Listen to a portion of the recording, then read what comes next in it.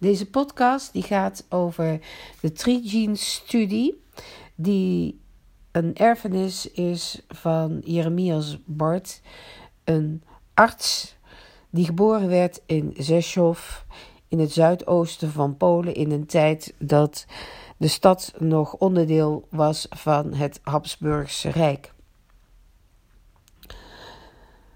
Als je de geschiedenis ziet als een serie van oorzaken, gevolgen, gebeurtenissen en incidenten die bewegen als een pulserend web van continuïteit en discontinuïteit, dan is het levensverhaal van Jeremias Bart een puzzelstukje dat eigenlijk niet goed lijkt te passen in de grote lijnen waarmee we graag het verleden beschrijven.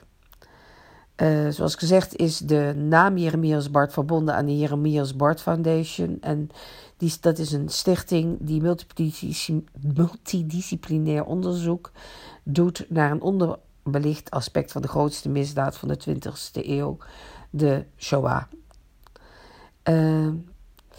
De Trigene-studie onderzoekt wat de medische gevolgen zijn van de genocide op de nazaten van Joodse overlevenden, met name op de zogenaamde tweede generatie. En Jeremias Bart die is een inspiratiebron voor deze studie, omdat hij, ondanks het feit dat hij ontzettend veel heeft meegemaakt, 2 wereldoorlogen heeft overleefd, zijn hele familie heeft verloren, toch in staat is geweest om een nieuw gezin te stichten en eigenlijk volgens de overlevering de grootst mogelijke veerkracht heeft getoond en toch nog een tamelijk gelukkig leven heeft geleid. Wie was nou Jeremias Bart? Jeremias Bart is geboren op 21 oktober 1894 in zogezegd Rzeszów. En Rzeszów is een vrij grote technische stad. Die ligt in de provincie Podkarpacie in Polen tegenwoordig. Zijn vader heette Jacob Szulem Bart. Die was geboren in 1862. En die zijn geld verdiende als herbergier. Hij was eigenaar van een hotel aan de uitgaande weg van Rzeszów naar Gorlice, een plaats waar Jacob Szulem zelf geboren was. Als we te weten willen komen wie eigenlijk Jacob Szulem was, dan kom je eigenlijk niet zo heel erg ver. We weten dat hij heeft bestaan en dat weten we uit zijn overlijdensakte uit 1934. En ook uit het feit dat 2 jaar later zelfs op zijn naam nog een liquor license is uitgegeven, zodat de herberg alcohol mocht schenken. En meer weten we eigenlijk niet zo heel veel van, behalve wat er in familieoverlevering verteld wordt. En dat is verdomd weinig, want tenslotte is de hele familie overleden. Wat wij weten is dat de Bart family groot was. Jacob Szulem, die dus in Gorlice is geboren, had 7 broers en zussen. En allemaal hadden ze minstens 6 of 7 kinderen. Van hem is niemand over.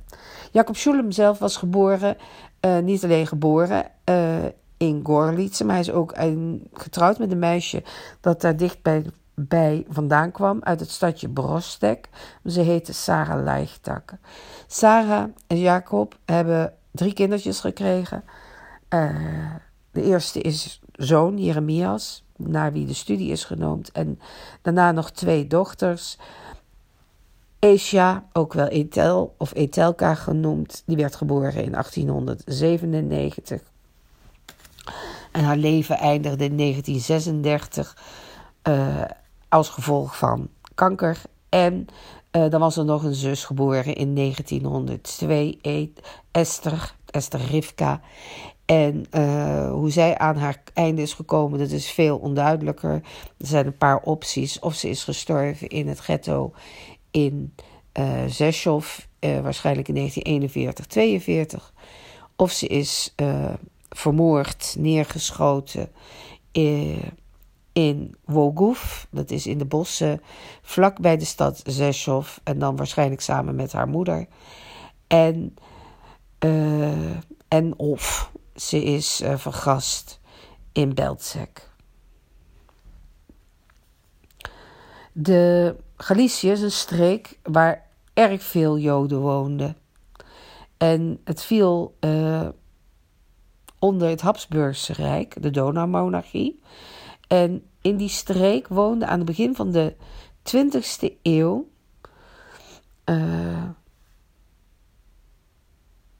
zoveel Joden dat 10,9% van de bewoners in de streek, wat neerkomt op 872.000 mensen, Joods waren. Jeremias Bart en zijn familie maakten daar onderdeel uit. Toen de Tweede Wereldoorlog uitbrak en die Tweede Wereldoorlog koorts hem ook te pakken kreeg, is Jeremias Bart met heel veel Joodse jongens van zijn generatie, zijn ze het leger in het leger ingegaan. Dat is dus het leger van de keizerlijke armee, de K&K-armee zoals dat heette. Om te strijden, naar wat hij zei, tegen de Kozakken. Want van de Kozakken viel niets goeds te verwachten. Als Jood hadden de Joden in die streek ontzettend veel last al van pogroms van de Russen op en af in de geschiedenis. Nou, zo kwam hij terecht in 1915 bij het 40ste regiment Infanterie Divisie. En hij is erg snel gewond geraakt. En hij is een van die mannen die helemaal doorzeefd werden met bajonetsteken. Bij hem zaten ze allemaal in de buikstreek. Normaaliter zou je dat niet overleven. Hij heeft dat op een wonderbaarlijke manier heeft hij dat wel overleefd. Hij heeft lang daarvan moeten herstellen, van die wonden. Dat is hem gelukt. En het moment waarop wij hem oppikken in de geschiedenis, zie je hem eigenlijk vertrekken uit Rzeszów. Hij gaat studeren in Wenen. We weten helemaal niet onder welke omstandigheden. We hebben vermoedens dat de familie nou niet direct heel erg blij was dat deze enige en oudste zoon is vertrokken. Maar hij heeft het wel gedaan. Hij is naar Wenen gegaan. Hij is gaan studeren. Die stad was berucht vanwege zijn medicijnenstudie. En 10 jaar later heeft hij een praktijk in Wenen. In de jaren 30 is hij getrouwd met een jonge vrouw van hele goede komaf. Ze heette Gertrude Bunzlau.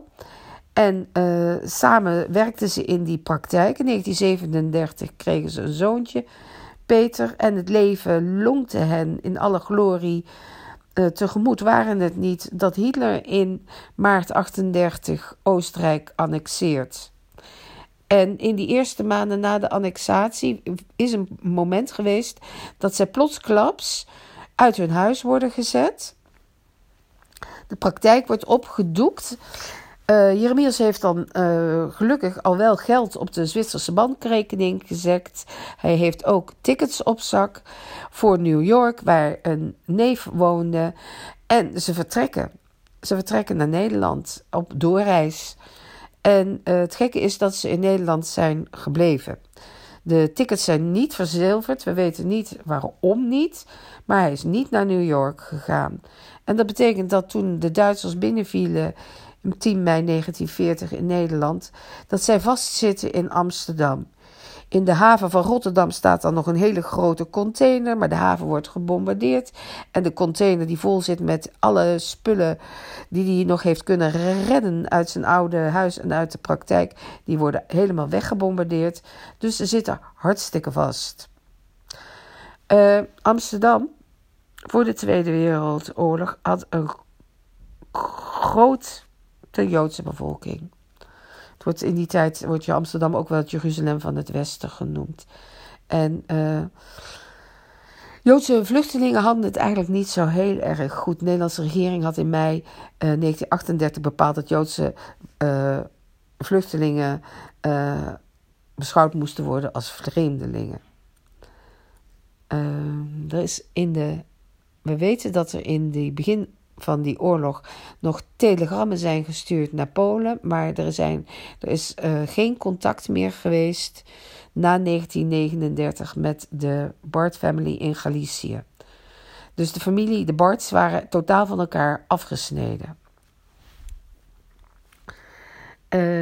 De Bart familie in Amsterdam, het drietal, krijgt al in 1941 te maken met de Jodenvervolging. En dat komt eigenlijk omdat de Gertrude Bunzlau, dus Bart Bunzlau, neergeschoten is. Dat is gebeurd vlak voor de februari-staking. Nou, we weten allemaal dat de Jodenvervolging in de Tweede Wereldoorlog en de moord die volgde een genocide was. En dat die genocide een eigen naam heeft gekregen. En de eigen naam is Holocaust. En in de Joodse traditie noemen we het liever Shoah. En die wordt ook wel de Crimes of Crimes genoemd. De grootste misdaad die ooit gepleegd is. Het is een soort een genocide, een paradigma voor andere genocide om elke vorm van massaal geweld tegen te wegen. Nou, die geschiedenis, die omschrijving daarvan, van dat begrip de genocide en de crimes of all crimes, dat is gebeurd door Raphael Lemkin. Degene die daarover getheoretiseerd, een van degenen die daarover heeft getheoretiseerd, is Yehuda Bauer. En met de omschrijving crimes of all crimes en een ongeëvenaarde misdaad in de geschiedenis halen we Yehuda Bauer aan, de invloedrijke Israëlische historicus. Waarom ongeëvenaard, heeft hij gezegd? Omdat de daders hebben besloten om elk vermeend slachtoffer in de slachtoffergroep uit te moorden. Dus het is een misdaad met een hele zware bedoeling geweest. Nu is het leven van Joden, waar ook ten wereldse leven, in meer of mindere mate getekend door de Shoah. En als je al een beetje anachronistisch kijkt naar de periode 41-45, dan is de Shoah echt een collectieve trauma. Het is een breed aanvaard begrip. Dat kun je aflezen aan de Stockholm-declaratie van 1998 en ook aan de resolutie 60-7 van de Algemene Vergadering van de Verenigde Naties. Die vergadering die uitgeschreven was op 1 november 2005. Dat valt te lezen op de website van de Verenigde Naties. Tijdens de Shoah heeft Jeremias, zoals gezegd, zijn hele familie verloren. We weten dus niet precies hoe. We weten wel dat de Jodenvervolging in Nederland later is begonnen en op een hele andere manier is verlopen dan in Oostelijk Europa. Van de kleine Bart-family in Amsterdam, zei ik al, ze is Gertrude Bunzlau is vrij vroeg overleden, vermoord. Ze is op 22 februari tijdens een van de razzia's rond de ijssalon heeft zij toen de bruggen omhoog gingen en de straten werden afgezet met Nederlandse politieagenten, heeft zij het op een loper gezet, ongetwijfeld omdat zij de ervaringen had van Wenen, waar ze dit natuurlijk al had meegemaakt. En ze heeft het op een loper gezet en ze is neergeschoten. En ze is in de gracht gevallen en daar is ze of verdronken of ze was al dood toen ze erin viel. Op de vlucht neergeschoten. We weten niet hoe dit Jeremias Bart of het kleine jongetje Peter heeft beïnvloed. Dat moet dus vreselijk zijn geweest. We hebben geen gegevens over die tijd. Zijn kinderen die na de oorlog zijn geboren hebben hem dit ook nooit gevraagd. We weten van Jeremias Bart dat hij illegaal als arts heeft gewerkt in de Hollandse Schouwburg, de centrale plek waar de Duitsers en hun handlangers de Joden verzamelden. En dat hij daar tandheelkundige hulp, met name tandheelkundige hulp heeft gegeven. We weten ook dat vanuit de Hollandse Schouwburg de treinen gingen naar Westerbork, het voormalig vluchtelingenkamp bij het plaatsje Hooghalen in de provincie Drenthe. En daar gingen de mensen op wat in die jaren heette de onbekende bestemming richting het oosten, waarvan wij nu allemaal weten, ze werden vermoord in met name Polen. Jeremias Bart heeft die gang nooit hoeven te maken, alhoewel het weinig heeft gescheeld. Jeremias Bart heeft korte tijd op de lijst gestaan om de transportlijst, om vanuit de Hollandse Schouwburg naar Westerbork te vertrekken. En hij is op die lijst terechtgekomen door toedoen van Ascher en Cohen, de voorzitters van de Joodse Raad. Hij heeft hen ter verantwoording geroepen, omdat hij had op de Poolse radio, de illegale radio, gehoord wat er gebeurde in Oost-Europa. Hij had gehoord over vernietigingskampen. Hij was na de oorlog een groot fan van Jan Karski. Hij heeft Jan Karski dus horen spreken voor de radio, de illegale radio. En hij heeft daarover verteld in zijn kennissenkring. En hij is ook uiteindelijk bij Ascher en Cohen terechtgekomen. En zoals hij laterhand zelf zei, die zeiden tegen hem van, nou, als jij niet ontzettend snel ophoudt met het verspreiden van die gruwelverhaaltjes, dan ga zelf maar eens even kijken. En ze hebben hem dus inderdaad op die transportlijst gezet. Hij is ook moeten opkomen met zijn spullen naar het station. En op het station stond Ferdinand Austerfunte, de Hauptsturmführer, die de transporten verordeneerde en begeleidde en uitschreef. En die kende Jeremias Bart uit de Hollandse Schouwburg. Want Jeremias deed daar ook zijn tandverzorging. En hij was daar een beetje de personal physician, de persoonlijke arts van Austerfunten. En Austerfunte herkende zijn Weense accent, het Weense accent van Jeremias Bart. En ze konden het eigenlijk relatief goed met elkaar vinden.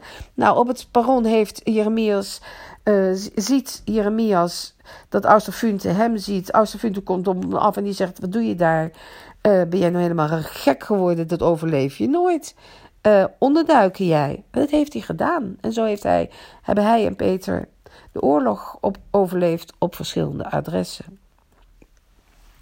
Als dat 1945 is, dan is Jeremias Bart niet alleen weduwnaar met een klein kind. Hij is inmiddels ook 51 jaartjes oud, kan geen kant op, hij is berooid. Nederlandse overheid, een van de eerste maatregelen die ze doen, is ze verklaren zijn diploma, zijn artsendiploma, ongeldig. En hij moet maar zien hoe hij verder komt. Hij is stateloos. Het is in die tijd natuurlijk niet fijn om te laten zien dat je een Oostenrijks staatsburgerschap hebt. Dus hij is stateloos. En hoe hij dat eigenlijk overleefd heeft, die eerste periode, totaal onbekend, is in de familie niet over gesproken. Wat we wel weten is dat hij op een theevisite een Nederlandse vrouw, een Nederlands-Joodse vrouw, heeft ontmoet die in dezelfde familieomstandigheden verkeert, namelijk er is niemand teruggekomen uit de familie. Zij wacht nog. Ze weet al wel dat haar ziekelijke man het waarschijnlijk niet heeft overleefd, de genocide. En ze zijn samen naar Zwitserland gegaan, ze zijn gehuwd. En in 1948 krijgen ze, terwijl zij al 43 jaar oud is en hij 53, een kind. En dat kind is Jacques Bart. En in 1948 krijgen ze nog een zoon, Ruben Bart. Jeremias Bart moest op zijn leeftijd en met al die kennis en ervaring die hij had, opnieuw zijn artsenbul halen. Dat heeft hij gedaan. En hij heeft zich gevestigd als standaards in Amsterdam. Op een gegeven moment heeft hij zelfs 2 bloeiende praktijken. Het staatsburgerschap, het Nederlands staatsburgerschap, heeft hij gekregen in 1953. En eigenlijk gaat het hem in de jaren 50, jaren 60 vanuit armoede eigenlijk vrij snel voor de wind. Er wordt gereisd in de familie. Hij ontmoet de grote der aarde, zelfs Ben Gurion. En over de oorlog is voor de rest gezwegen. Het was pijnlijk, maar je leefde in de tegenwoordige tijd. En een woord trauma, dat kwam eigenlijk nog helemaal niet voor. In de jaren 50, het werd nauwelijks gebruikt. Hoe weten we dat? Nou, Frank Hermans, de socioloog, die heeft daar een studie naar gedaan, een dissertatie. En als ik daar in het Engels uit citeer, staat in die studie over het gebruik over het woord trauma, zegt hij dan: The world of 1945 was not adequately prepared to deal with the emotional after effects of war and the genocide unleashed upon the Jewish citizens. Dan concludeert hij verder: What was remarkable that there was no massive withdrawal from the workplace by victims disturbed by their wartime experiences. Their problems did not come to light through absence from work, physical complaints, or difficulties. The general opinion was that the entire population was affected by the war. There were even people so afflicted who fought against being depicted as victims, who didn't feel like victims but victors. They had survived Hitler and the victimhood was seen as a capitulation. Others were of course so deeply harmed that they could find no words and did not want to disturb the frenzy of celebration surrounding the liberation, but nonetheless sought desperately for connection to the new society they were living in. Nou, doorgaans bestuderen psychiaters, psychologen en andere hulpverleners individuele trauma's. Voor duiding van collectief trauma heb je historici. En als je de vrij jonge traditie van de oral history, de mondelinge geschiedenis bedrijft, dan heb je eigenlijk een beetje een combinatie van beide. Dan heb je het individuele en het collectieve trauma. Dat komt dan samen. Dan heb je de wisselwerking daartussen. Dat is ongelooflijke ingewikkelde materie. Zeker als je daarbij rekent dat de laatste 6 jaar ongeveer, ook de belangstelling vanuit de epigenetica komt voor het begrip trauma. Dat zoiets bestaat als dat trauma geërfd wordt, het idee daarvan bestaat al veel langer. Het is al in begin jaren 70 dat de Israëlische auteur Aaron Appelfeld daarover schrijft in zijn Skin and the Shirt. Hij heeft namelijk gezegd dat after the war a strange optimism seized people. The pain of separation was still fresh. People were incapable of evaluating what happened to them, what had happened with. The circulating blood knew more than the mind. Nevertheless, there was a kind of optimism. The circulating blood already knew the wound can no longer be sewn up. We are dry-withered seeds. Continuity will no longer come from us. Het zijn vooral de twee laatste zinnen waarop Trijeans aansluit met zijn research, namelijk dat the blood already knew, de overerving dus. En dat er sprake is toch van continuïteit en de Trijeans studie onderzoekt die continuïteit. Sinds de snelle ontwikkeling van de epigenetica lijken de grenzen van bestaande paradigma's over trauma niet meer te volstaan. Tegenwoordig gaat het over transgenerationele overdracht van trauma op generaties die na de langdurig stressvolle gebeurtenissen zijn geboren. Uiteraard is de Shoah een langdurig stressvolle gebeurtenis. Fundamenteel wetenschappelijk onderzoek, zoals Rachel Yehuda van Mount Sinai in New York, die toont aan dat posttraumatische stress in het lichaam van de moeder effect heeft op de ontwikkeling van baby's in wording, dus als foetus.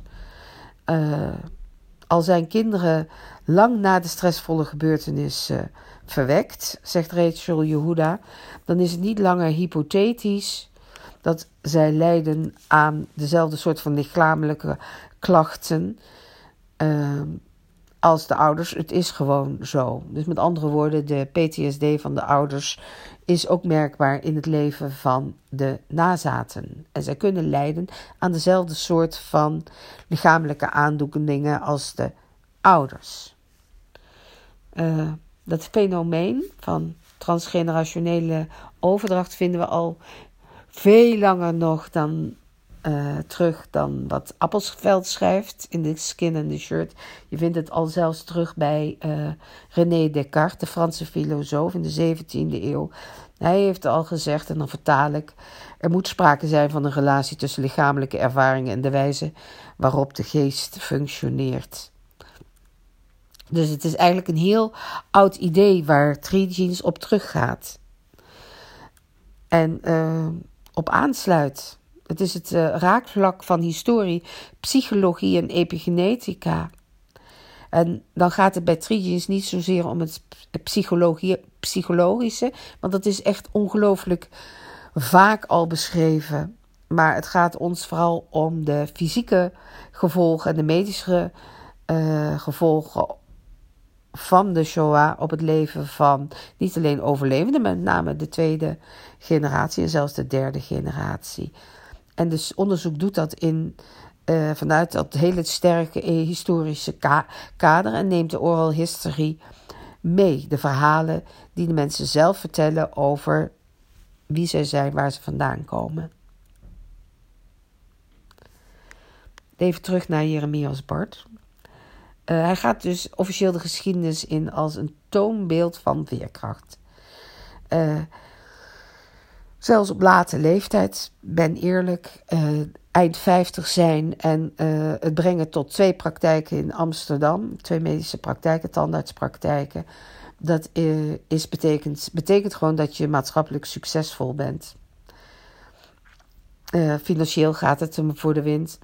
Familiair gaat het hem voor de winst. De zonen komen ongelooflijk goed terecht. Hij reist ontzettend veel. Zijn einde is wat vervelender. Hij is in 1984 op 14 september gestorven als gevolg van een medische fout. Wat weten we nog meer van Jeremias Bart? Dat hij eigenlijk zijn hele leven ontzettend verlangd heeft naar het jodendom waaruit hij voortkomt. En zoals het was in Galicië. Daar heeft hij altijd naar verlangd. En het Nederlandse jodendom met zijn Hoogduitse en Sephardische tradities, dat paste hem helemaal niet. Hij is een van de oprichters van het zogenaamde het Russenschultje in de Nieuwe Kerkstraat in Amsterdam. Dus hij heeft dat samen met andere voormalig Oost-Europese Joden, heeft hij daar dat Oost-Europese sfeertje van Jodendom proberen te creëren. Is hij nog ooit naar Polen terug geweest? Jawel, een paar keer zelfs. Het voor de eerste keer echt nog in de Koude Oorlog. Hij is 2 keer terug geweest, om precies te zijn. Hij is terug geweest begin jaren 70. En toen is hij in Warschau geweest. Maar om daar zijn tweede zoon te behoeden voor het feit dat hij was in militaire dienst in Polen moest opkomen. En hij is toen ook doorgereisd samen met zijn zoon naar Rzeszów. En daar hebben ze vrij tevergeefs geprobeerd om de Joodse begraafplaats te bezoeken. De hekken waren dicht. Hij wilde daar ontzettend graag Kaddish zeggen. Maar dat kon niet, want ze konden niet over de hekken en de muur heen. Nou, Jeremias Bart laat dus in feite een erfenis na, niet alleen in zijn 3 zonen die kinderen hebben gekregen, maar ook in een studie, Three Genes. En die studie die loopt, het is nu eind maart 2019 inmiddels, die is al voor grotendeels af. En zo leeft in feite zijn naam, van de naam van Jeremias Bart, de Joodse zoon van Rzeszów, voort. Zijn naam kan zo genoemd blijven worden. Iedereen die belangstelling heeft voor de studie, de Three Genes studie, kan kijken op www.threegenes.nl. Daar vindt u ook een contactformulier en dan kunt u om inlichtingen vragen. De website is in het Nederlands te beluisteren of te bezien. En er is ook een Engelstalig gedeelte. Op die site wordt u ook op de hoogte gehouden van de voortgang van de studie. Verdere voortgang van de studie vindt plaats via academische artikelen. Dank u wel voor het beluisteren van deze podcast.